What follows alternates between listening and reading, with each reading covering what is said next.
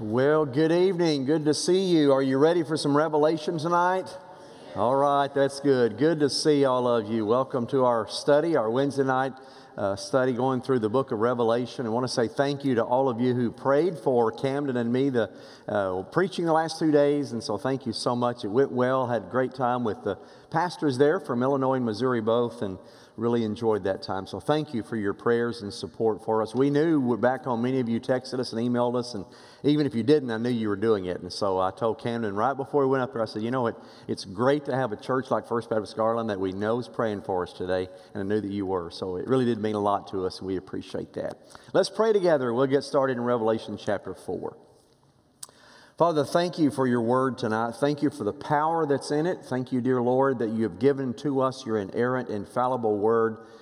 God, we know exactly what you're saying and what you're speaking to us because you've given it to us. So, Lord, tonight, as we open up Revelation chapter 4, I pray that you would speak to our hearts through the Holy Spirit what you want us to know. Help us, Father, in knowing it, be better believers, better Christians, better followers of you. And Lord, thank you for what's taking place in heaven right now. We can't even see, but we get a glimpse tonight because of the vision you showed John. So thank you for giving us this information tonight. And God, would you guide our thoughts as we read through it? In Jesus' name I pray, amen. All right, turn in your Bibles to Revelation chapter 4. Welcome to those of you joining us online. We always have a large online audience, 700, 750, or even more of you join us on Wednesday nights for our Bible studies, and we're thankful for that. So wherever you are and however you may be joining us, we welcome you also. Revelation chapter 4, the ESV version with your Bible or device, and if you'll turn there, we'll get started. We had to miss last Wednesday night. All activities are on spring break week or dismissed here, so it's good to pick back up again, even though we had to miss last Wednesday night. It came at a good breaking point because chapter 3 of Revelation kind of ends a section, and chapter 4 begins another one tonight, really 4 through 22. The rest of the book is all one section, and so we'll talk about that more in just a moment. First of all, letter A on your outline tonight, let's recap a little bit. We've had to miss, and so I want us to recap, kind of see where we are, and just take an overview of what we've learned through the first 3 chapters of Revelation so far. The word revelation means apocalypse or unveiling. That's exactly right. Man, y'all are doing really well. You're going to get A's tonight. I can feel it. Revelation, it means to unveil. Something that's previously been hidden is now made known. And in fact, it was Martin Luther who said, I don't like the book of Revelation. I don't agree with it. I don't even consider it a book of the Bible, Martin Luther said, because revelation means to unveil, and it hasn't unveiled anything. We're still confused. Well, there are some things unveiled, and they'll become even more clear as time goes on. So I don't agree with Martin Luther there. It means an unveiling, something hidden that is now made clear or unveiled to us. Remember who it was written to. The 7 churches of Asia Minor. It was not written to us. Keep that in mind. A lot of people interpret Revelation like it was written to America in 2022. It wasn't written to us. It was written to them in 90 AD. But it applies to us.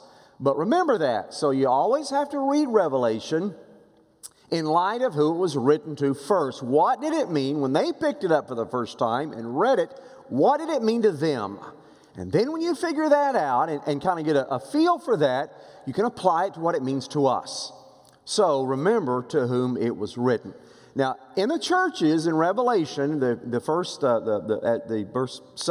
first 3 chapters written in the 7 churches, remember now what was going on in those churches. 3 problems. You remember what they were?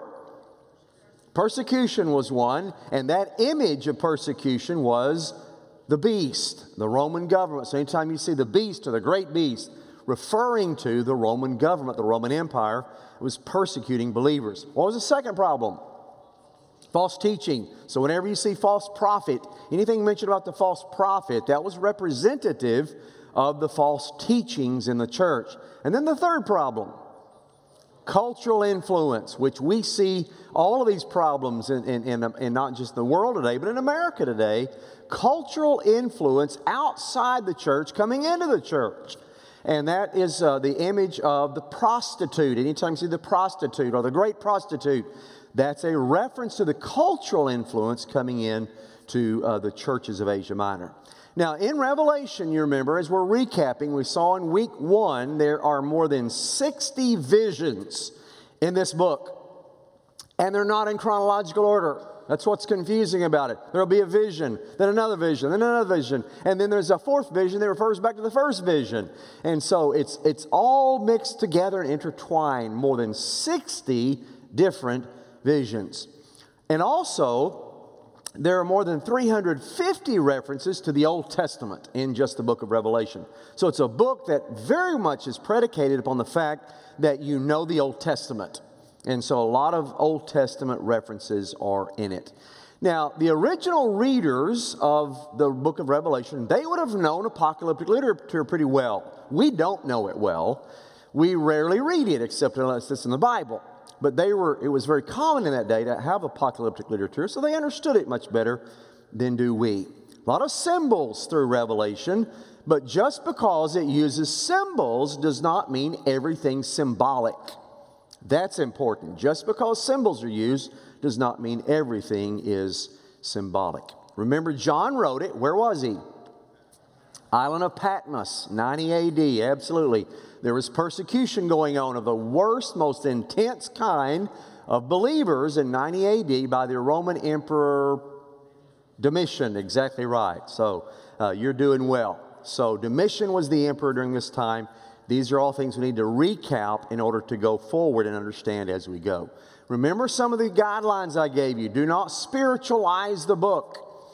If it refers to a lion, that doesn't mean Great Britain. Some people say, oh, that's Great Britain. No, it's a lion. If it says the bear, that's not Russia. If it says an eagle, it's not the United States. Don't symbolize, don't symbolize or make everything symbolic that's in there. Don't spiritualize it. Also, we talked about exegeting, not eisegeting. And you remember the difference. Exegete is where you draw out what's there. Eisegete is where you read into it. We're going to talk about that in one of the verses tonight, where people eisegete much more than they exegete. I'll talk about that when we get to chapter 4 here in just a moment. So remember, draw out what's in there. Don't read into it what you think's in there, or what you hope's in there, or what your theological interpretation believes. Let the Bible be your theological interpretation, not a book a man wrote. So let the Bible be it. Don't get caught up in the symbols. We talked about that. If you get caught up in the sevens or the 666 or the 144,000 or the Antichrist or the millennium and how it's interpreted, or the rapture or the wild beast, or is COVID in here? Is the Ukraine in here? If you get caught up in all of that, you miss Jesus. So don't read Revelation and miss Jesus. That's the key point of the entire book. Now, sometimes as we read passages, it might mean the Ukraine, or maybe a reference to something going on now, or to COVID, or we'll look at some of those as we go along.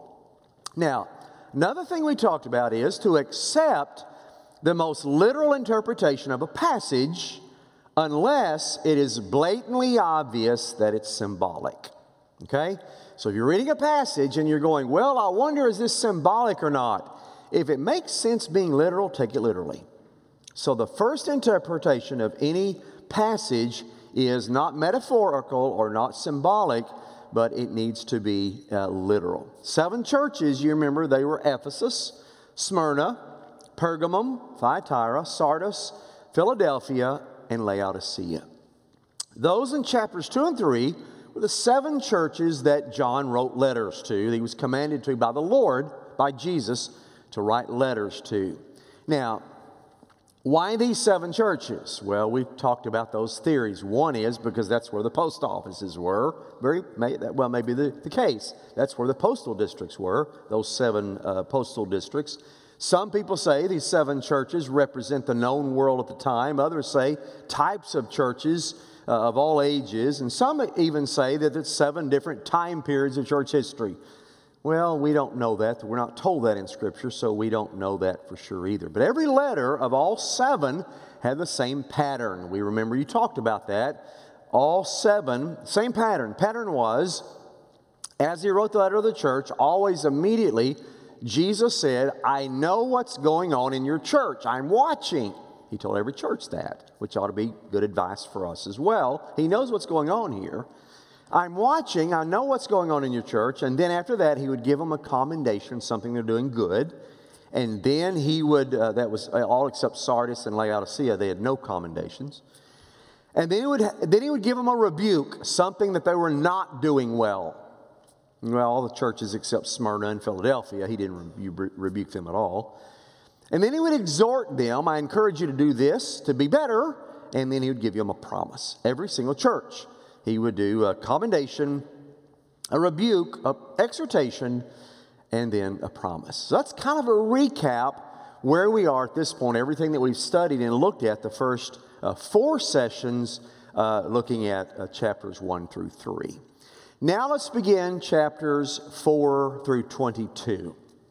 The last chapters of the book, 4 through 22, are all really about the same thing, and I'll talk about that in just a moment.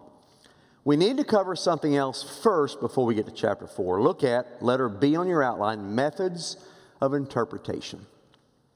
I was going to cover this in session 1, the opening night. Didn't really have time to go into it, and I thought, well, it fits better before chapter 4 anyway. So let's wait till chapter 4 and let's talk about this.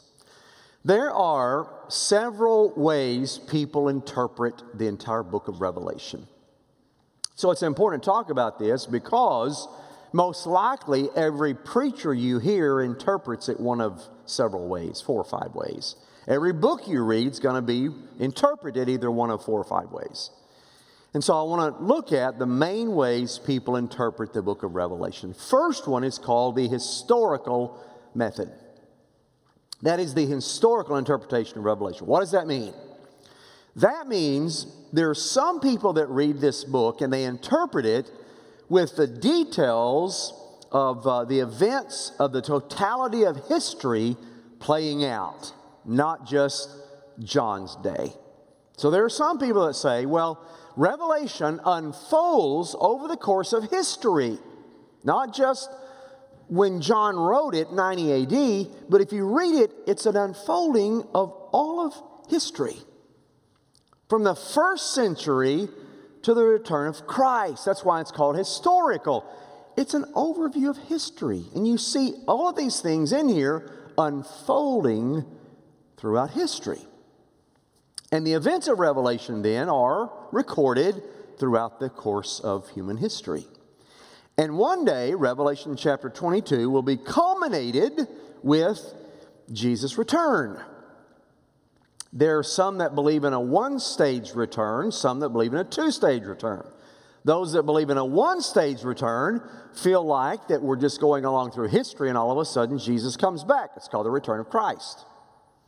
2-stage return means some people believe that there is a rapture first, 7-year tribulation time, and then another coming, a second coming of Christ, 2-stage coming of Jesus. So it culminates then with Revelation 22. The Antichrist would end up being any person from human history. So that's how the historical method is interpreted. Here's the second method. It's called preterist. The preterist method. And the word preterist is an old Latin word that means past, or what's in the past. The word praetor in Latin means past. So this interpretation, as they read Revelation, they believe that it deals with events that have already happened. It happened in John's day. It happened as he was writing in 90 AD. So Revelation 22 culminated in John's day. And so as we're reading Revelation, we're reading history. We're not reading what's going to happen in the future. We're actually reading history. There are a lot of pastors, Southern Baptist churches, believe the preterist interpretation. And I don't. they do. They preach the preterist, and that is, Revelation is a history book. It's what happened. It's all already happened. The Antichrist is the Roman government. It was the Roman Empire. It was the emperor worship. That was the Antichrist. And everything, it's the struggle between the church and the Roman Empire. And once the Roman Empire was gone, that was like Revelation 22, it had ended. And so the preterist view is that it has all happened in the past. So Revelation is nothing but a history book, like 1 Kings or 2 Kings. It's just history. It's not something in the future. A lot of preachers believe that. Third method of interpretation is called futurist. And this is, the book is almost entirely future events, things that will happen in the future. The Antichrist will come from someone who is not here yet. He is someone to come in the future. So everything we're reading in Revelation is not in the past. Almost all of it is futuristic. And there are many pastors that believe that what we're reading is future history, not past history. The next interpretation is called, letter D on your outline, the idealist. The idealist interpretation. This is also called the allegorical method of interpretation. And people that believe this believe that Revelation is nothing but an allegory. It's not real. It's just an allegory of where good triumphs over evil. You know the book Pilgrim's Progress that you read in school by John Bunyan years ago? That's an allegory. A man by the name of Christian, who symbolizes every one of us, is on his way to the celestial city in Pilgrim's Progress, and that's a metaphor for heaven. His wife's name is not Christian, but Christiana, the female version of Christian. And their young neighbor who lived next door is taking the journey with them to the celestial city, and the neighbor's name is Mercy. And so Mercy is going with them as they're on the journey. So a lot of symbolism that you read into it, metaphors, allegory, really didn't happen. It's just an allegory of the Christian life. So the idealist interpretation is Revelation is not really real. It's not going to happen. There's not a real Antichrist out there. That's just a personification of evil in the world. And there's really not, all of these things going to happen. That's not really going to happen. It's just an allegory. And so read it like that. Like Pilgrim's Progress. Well, there aren't too many that believe that interpretation anymore. Used to be quite a few of them. More liberal theologians today buy into the idealist interpretation of Revelation. But you'll still see from time to time, you'll still read books that talk about this. But I wanted to mention these to you because you may run across all of these. There's a fifth one I want to mention, but you probably haven't heard of it, but it's out there. And it's called the Jewish interpretation of Revelation. This is how Jews interpret Revelation. And they interpret it differently. Primarily comes from a book by E.W. Bullinger called the Apocalypse and the Day of the Lord. But basically, the Jewish interpretation is that none of the book of Revelation has been fulfilled yet. It's all futuristic. Even the 7 churches of Asia Minor haven't existed yet. They are to come. They haven't existed yet. Asia Minor hasn't existed yet. It will one day. And so Revelation is a book, the Jews believe, of the Jewish people to come. It's what's going to happen to the Jewish people in the days to come. Well, not many people buy this and believe this and interpret Revelation. The Jews do, obviously. Not many Christians use this interpretation to interpret Revelation anymore. So I wanted to mention all of those because it is important how you interpret Revelation. And you say, well, how do you feel, Pastor? Well, there's another theory, and that's several of these combined, I think, is the accurate view, and that's where I would fall, and that's called the eclectic view. And that is the view where it's not any one of these, but maybe a couple of these. For example, it's definitely more than allegory. I don't buy that one at all. Preterist, it all happened in the past, has no application for today. It's got to have application for today for us. God would have included it in His holy word if it didn't. So it's got to be more than preterist. I probably fall along between historical and futuristic. Some of the events in here happened in the past. Some of these have not happened yet. They're going to happen in the future. I would probably fall somewhere between historical and futuristic. That's just my own personal opinion. You can fall where you want. Excuse me, but I didn't mean that literally, don't fall where you want. But I mean, as far as interpretation goes. Now, I wanted to mention these because it does matter, books you read, preachers you hear, teachers of Revelation, does matter greatly which view they're coming from. For example, you may hear a teacher preach on Revelation, you go, wow, they said some things I never heard before. Well, they're coming from a different interpretation.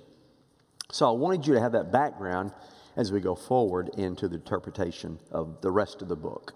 Having said that, now let's look at chapter 4. 11 verses tonight, and we're going to look at the throne in heaven. Let me give you a brief overview of chapters 4 and 5.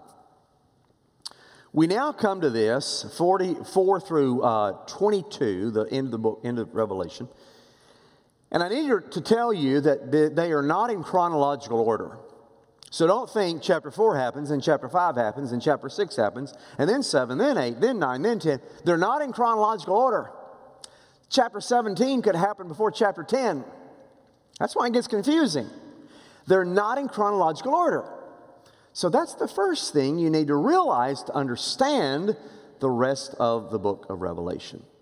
Now, chapters 4 and 5 are visions of heaven. Not all of heaven, but one particular spot in heaven.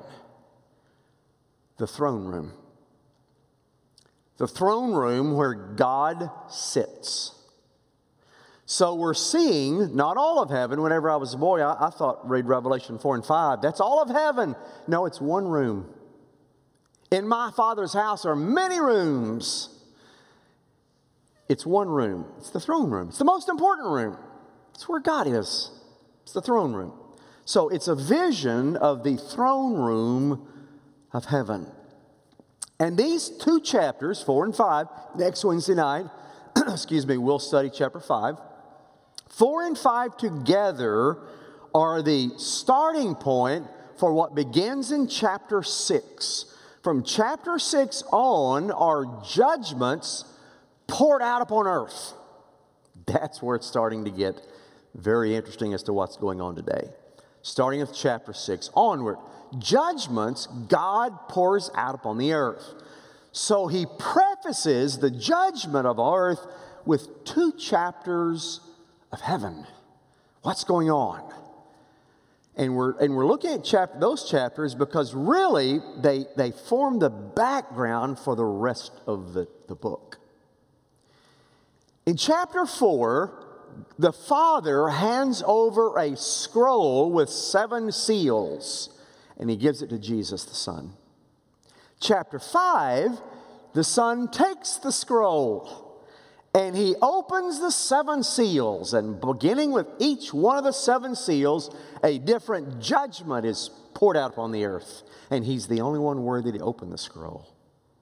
We're going to see that in chapter 5 next week. So tonight, the Father hands the scroll to the Son, and next week the Son takes the scroll and begins one by one to open the seals that wrap up the scroll. A lot of theologians say that chapters 4 and 5, this vision of the throne of heaven, is the fulcrum for the rest of the book. Those of you who know what a fulcrum is. It's the resting point where a lever sits that moves the whole body. So a lot of people say verses 4 and 5, that's the resting point for the rest of the book, where all these judgments come and all the bowls come and all of the fiery images come. All come because chapters 4 and 5, that is the fulcrum of it all. That's what a lot of theologians say, and I don't think they're wrong in saying that. Chapters 4 and 5 are dominated by one theme: praise. Naturally, if you look into heaven tonight, you're going to see praise. Praise and adoration and worship of the one who's worthy of all of it. So those 2 chapters have a theme of praise and adoration. Beasley Murray, theologian, said, No part of Scripture is more calculated to evoke worship than these two chapters of Revelation, chapter 4 and chapter 5. So you can see where these two chapters would inspire believers who are going through hard times. Imagine, put yourself, you're in the first century, you're being persecuted by Domitian, who hates you, who hates Christianity. He's killing a lot of our church members. He's beheading some. You see one on Sunday, they're beheaded before the next Sunday. People who sit next to you at church. You would imagine how seeing two chapters of visions of God saying, one day I make everything right and good triumphs over evil. You can imagine how that would encourage your heart. So, that's why 4 and 5 is important. It's the fulcrum of everything else that happens. Now, one other word before we get there. There are some theologians that say between chapter 3 and chapter 4, from where we ended last week to where we begin tonight, the rapture happens. Jesus comes back. But it's not the second coming yet. Remember the rapture, 7-year tribulation, then Jesus returns, second coming. So there are many that say chapter 3 and then the rapture. And so chapter 4 begins after the rapture, but before the second coming. So it's some people. So I'm not saying that everybody believes that, but I'm just saying it's what some say. So with that in mind, you say, well, why would they believe that? Well, the main reason they believe it is because the first 3 chapters of Revelation, the word church is mentioned 20 times. From chapter 4, the rest of the book, it's mentioned 0. So they say, church must be gone. Rapture must have happened. Church is gone. Well, the Bible doesn't say that, so that is the man's interpretation placed upon Scripture. Remember, exegete, don't eisegete.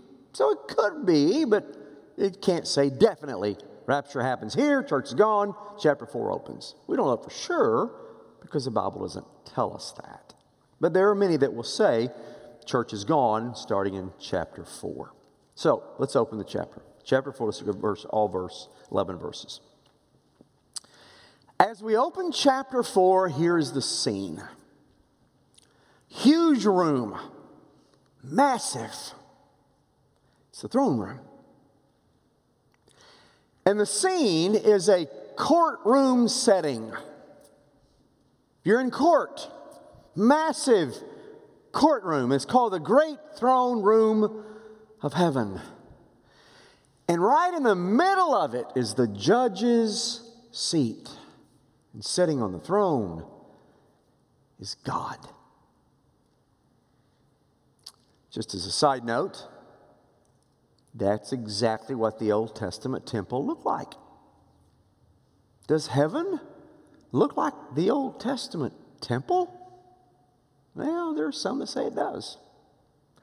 And there are some that say that's why God had it patterned after the temple. Or the temple patterned the way it did. He's very meticulous. Remember about the temple? Very meticulous. So some people say that's because it looked like the throne room of heaven. So you see a courtroom setting, and a divine council is in session. And here's what happens, verse 1. John says, after the letters to the 7 churches, I looked, and behold, a door standing open in heaven. So it's heaven, there's a door open. Like, okay, a door to heaven's open. And the first voice, which I heard speaking to me, who was that? It's Jesus. Remember, that's the voice that spoke to him to begin the book. The voice was like a trumpet. What did Jesus sound like? A trumpet's call. Loud, clear, and ringing forth. By the way, in the Old Testament, when Israel would go into battle, blow the trumpet. Battle's starting. Chapter 4, the battle starts. And the voice said, come up here, and I will show you what must take place after this. Who's he telling to come up there? John. Why is that important? Because there are a lot of people that will tell you, oh, that's the rapture. He's telling the church to come up there. It doesn't say that. That is you taking your theological predisposition and putting it upon Scripture. Don't do that. That's eisegesis. Take out what's there and draw it out. He told John to come up there. Not a church, not the rapture. He told John to come. Otherwise, he'd said, the called out ones, the ecclesia, come up here. He didn't say that. He told John to. Come up here. I will show you what must take place after this. Verse 2. John said at once, I was in the Spirit. So there seemed to be a second level he went to, doesn't there? Remember, when Revelation started, he said, I was in the Spirit on the Lord's day. Now he says, I'm in another spirit. So it's like he even transported John to another dimension that's even closer to the throne. And I was in the Spirit, and behold, I looked, and a throne stood in heaven, and with one seated on the throne. A couple of thoughts. First thought is, notice, whenever John goes into heaven, the first thing he sees, his eyes are riveted to a throne. That's how we're created. Every one of us look to have a throne, something that is controlling our lives. Every one of us. If you dethrone God, that's called humanism. You put human on the throne. So humans are most important. Or you could put anything else on the throne. But you must have, we're meant to worship something. They find remote tribes in the deepest part of Africa, they did in the past, I know, deep in the deepest part of Africa where God had never even been heard of or mentioned, and they have fashioned something to worship. Why? Who told them to worship something? Something in here did. You need to worship. Your eyes immediately go to a throne. Here's a second thought I had. Notice he didn't say it was God on the throne. He said one seated on the throne. Why didn't he say, and I saw God sitting there? And he didn't give us any physical attributes of God that he saw. Why not? He's a spirit. Remember? God said, I'm spirit. He that worships him must be in spirit and in truth. And so he couldn't give us a physical description, but he knew it was God. When we get there, we're going to know it's God. And our eyes are immediately, of all the beauties of heaven, our eyes immediately are going to go first to the throne and one that sat there. Verse 3, and he who was seated on the throne, he had the appearance of jasper and carnelian. Now, if you look at jasper and carnelian, jasper, it's not what like we know it today. It's more like diamonds. We know jasper in a different way because the word jasper, there's also used in Revelation 21:11, same word, it's translated diamond. So it's something that's clear and precious. But he also mentioned another stone, and that was sardis or carnelian. Now, why would God be like those two stones? Why would he look and immediately think of those two stones? Well, the diamond, the clarity, the purity. The sardis was fiery red. It came from Sardis, from carnelian, came from Sardis. And it was fiery red, and so it appears to be symbols of his holiness and his judgment. Because for the next chapters that are coming up, we're going to see two things about God. He is holy, and he's a God of justice. And we're going to see both of these played out. And it's not an accident that both of these stones are the ones that are mentioned. And he sat there, had the appearance of jasper and carnelian. And around the throne was a rainbow that had the appearance of an emerald. A couple of thoughts. Rainbows aren't emerald, they're multicolored, right? What would a rainbow of emerald look like? How do you know it's a rainbow if it's all emerald? Rainbows are all different colors. Why would it all be green or emerald? Well, it's probably a reference not to the colors of a rainbow. Of course, you remember rainbow was the promise God gave to Noah after the flood. The promise that he made. It most likely is referring to the rainbow that is surrounding the shape, not the color. So you're looking at God into all of His vast holiness, but circling the throne is a rainbow, a promise of God that He even limits all of His glory. He even limits Himself to His promises. And you see that beautifully pictured here. A rainbow. The promise that He has even tied Himself to us. Verse 4. And around the throne were 24 thrones. And seated on the thrones were 24 elders, clothed in white garments with golden crowns on their heads. So now John's eyes go from the throne in heaven to what's around the throne. He looks around the throne now, and he sees 24 smaller thrones. And each one of them had somebody sitting on those thrones. They weren't as important as God, obviously, but they were pretty important. They seemed to be in some type of judicial position. So, who are these 24 elders sitting on the 24 thrones? Well, the word elder that's used here is the word for elder all the way through the Bible. It's presbyo. We get the word Presbyterian from it because it's an elder form of church government. But presbyo just simply meant somebody who was mature or a representative. So they appear to be representatives of God who are mature. But who are they? Men or angels? Well, theologians can split 50-50 on that. About half of the Bible scholars say, I think they're men. Men who have died and now have exalted places in heaven. And about half the theologians say, no, I don't think they're humans at all. I think they're angelic beings. I think they're angels.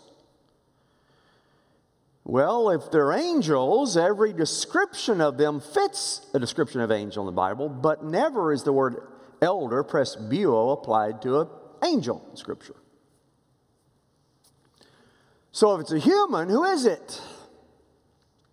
Well, some people say it was 24 elders from Israel, the Israelites represented. Others say no, it's the church. It's church leaders from the past. And others say, well, it's half and half, 12 from Israel, the 12 tribes of Israel, and then 12 church leaders that followed. And so you have both. We don't really know. Those are the theories. What is interesting to me is this. If you go back to the Old Testament, 1 Chronicles 23 and 24, you find 24 priests who were gathered around to administer judgments, but their job was to worship and serve God. 24 priests seated around in the temple area. It sure sounds like this, doesn't it? So maybe it was a picture of what the temple, of course, being a picture of the throne room, maybe it was the 24 priestly orders represented from the Old Testament. Another possibility. We don't know. Verse 5. From the throne came flashes of lightning and rumblings and peals of thunder. You remember whenever Moses went up on top of Mount Sinai to get the law? What encountered him when he met God? Lightning, thunder. So now you see God in heaven, lightning, thunder, both. Whenever we're in an extreme lightning and thunderstorm, I heard we had one. I wasn't here whenever the other night when one hit. I heard we had one. It's frightening, isn't it? I mean, when you're in a bad one, it's frightening. And that's what John noticed. The thunder and the lightning. And before the throne were burning 7 torches of fire, which the 7 spirits of God. Torches of fire. Israelites, they would light a torch of fire when they got ready for battle, when they were ready to go out and execute judgment on a nation that God had told them to execute judgment on. They lit the torch and they got ready to go forth. And could it be that now judgment's about to come forth on the nation starting in chapter 6? And so he's lighting the torch because the armies are about to go forth and bring the judgment. Very well could be. And he's using the angels to carry the torches. Could the angels be part of fighting the battles of the end times? Maybe so. Look at verse 6. And before the throne there was in it a sea of glass like crystal. And around the throne, on each side of the throne, are 4 living creatures full of eyes in front and behind. The eyes are to show that he's always watching, never misses anything. God is letting them know, to the first century church, I'm not missing anything that's happening of your persecution that's going on. Take that to our day.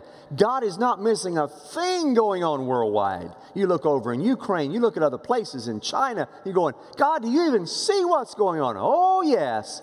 Everyone has eyes that go every direction in heaven. Everything is seen. 4 living creatures full of eyes, front and behind. The first living creature is like a lion. The second like an ox. The third living creature had the face of a man. And the fourth living creature like the eagle in flight. Well, now, what are these 4? 4 living creatures. Seem to be angelic beings. What are they? Well, they seem to be representative. And so you see that here, 4 living creatures. The first was like, and so it was like a lion. That'd be the strength. An ox for servanthood. A man's intelligence. And the eagles for their swiftness. And you see this later on. It's not just my interpretation. You see this interpreted later on. So these 4 are the head of other species. You have wild beasts. Domesticated, lions, domesticated animals, oxes, human beings, creatures that walk, flying creatures, eagles. So you have all 4 species representative, and each one of these seems to be the head of their species. Lions are the wild beasts, the ox strength and the servitude of the domesticated beast, and then the humans for the walking creatures, and then the eagles for the flying creatures. The best of each. That which is the noblest and the strongest and the wisest and the swiftest. That seems to be the interpretation. Now, through the years, very quickly, I'll tell you another couple of other interpretations that some say, oh, it's the 4 Gospels. Where do you get that from? That's eisegesis. It's reading into a passage. Oh, it's the attributes of God. We're not told that. It's reading into Scripture. Some said, it's the 4 signs of the zodiac. What? I've heard that interpretation. Where do you get that from? You're reading into Scripture. Take out what it says. Don't read into it. Go to verse 8. And the 4 living creatures, each of them with 6 wings, full of eyes all around and within, and day and night they never cease to say, Holy, holy, holy is the Lord God Almighty, who was and is to come. Folks, you see into heaven day and night, non-stop. Worthy, worthy, worthy are you. Wow. Powerful. It's going to be resounding. And we get to join the chorus. Verse 9. And whenever the living creatures give glory and honor and thanks to Him who is seated on the throne and who lives forever and ever, the 24 elders fall down before Him who is seated on the throne and worship Him who lives forever and ever. They cast their crowns before the throne. Now, before we get to the last verse, I want just a note about them casting their crowns before the throne. I've always heard, whenever we get to heaven, God's going to give us a crown, but the Bible says we're going to take that crown and we're going to lay it at the feet of Jesus. The Bible never says that. Now, we might. We're never told that. It says the 24 elders did. It never said we all will. Now, like I said, we might. This is what you may want to do with your crown.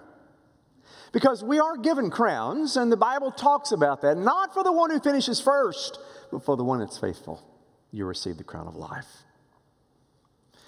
Back in biblical days, Whenever an athlete would win, whenever he won a contest, he would receive a wreath. It's called a Stephanos or a Stephanie. The word Stephanie today means crown. They would receive a Stephanie if a woman did, a Stephanos if a man did. And it would be a wreath, and when they would go back home from the imperial games, like our Olympics, they would take the wreath that they had, and many of them, most of them, when they got back home, whatever deity they worshiped, they would place it before the deity, or an image usually, in homage. That's the picture that you and I, 24 elders, that the crown is cast before. So, I'm not saying we won't. In fact, we very well may. It just doesn't say in the Bible we will. But we very well may want to, in honor of our deity, the only true and living God, place our crowns to show our complete allegiance is not to an idol, but to Him. And then notice what they say, and then we'll close. Verse 11. Worthy are you, O Lord God, to receive glory and honor and power, for you created all things, and by your will they existed and were created. Now, I know those are the words that reverberate through the throne room of heaven as the 24 elders lay their crowns at the feet of Christ and they say, worthy are you, Lord. I know that's what's being said. But here's something else interesting. Whenever John wrote in 90 AD and Domitian was persecuting all the believers because they would not worship the emperor, the words of worship to the emperor in those days were, worthy art thou, O emperor, to receive glory and honor and power, for you are Lord God. That's what you recited to the emperor. Imagine what it would mean to a body of believers who would refuse to say that they see a glimpse of heaven and they hear, worthy are you, Lord God, to receive glory and honor and power to the true God, not the emperor. Imagine what it must have been to hear that. So the scene is set. This chapter prepares us now for the judgments that will come in chapter 6. We see in chapter 4 a God who is holy and just and righteous and omnipotent and eternal and sovereign, sitting on His throne. And we'll pick up next Wednesday night. He turns from His throne to hand a scroll to Jesus, and Jesus opens it. Let's close in prayer. Father, thank you tonight for the opportunity to study your word together. Lord, I just thank you for your word, what it means. And Lord, it's just all we can do to just touch the tip of the iceberg. That's all that's there. So much is in your word. God, help us in the days to come to study Revelation and have an open heart and mind as to what you want to say to us through it. God, thank you tonight that you alone are on your throne. You're the only true and living God. The other gods are all dead and false gods. And Lord, to you and you alone tonight we ascribe majesty and glory and praise and honor. And we thank you tonight in Jesus' name. Amen. We didn't get a chance tonight to have questions or comments. If you have any questions or comments, please feel free to see me afterwards or email me this week. I'd be delighted to hear from you. God bless you. Have a good week. See you Sunday.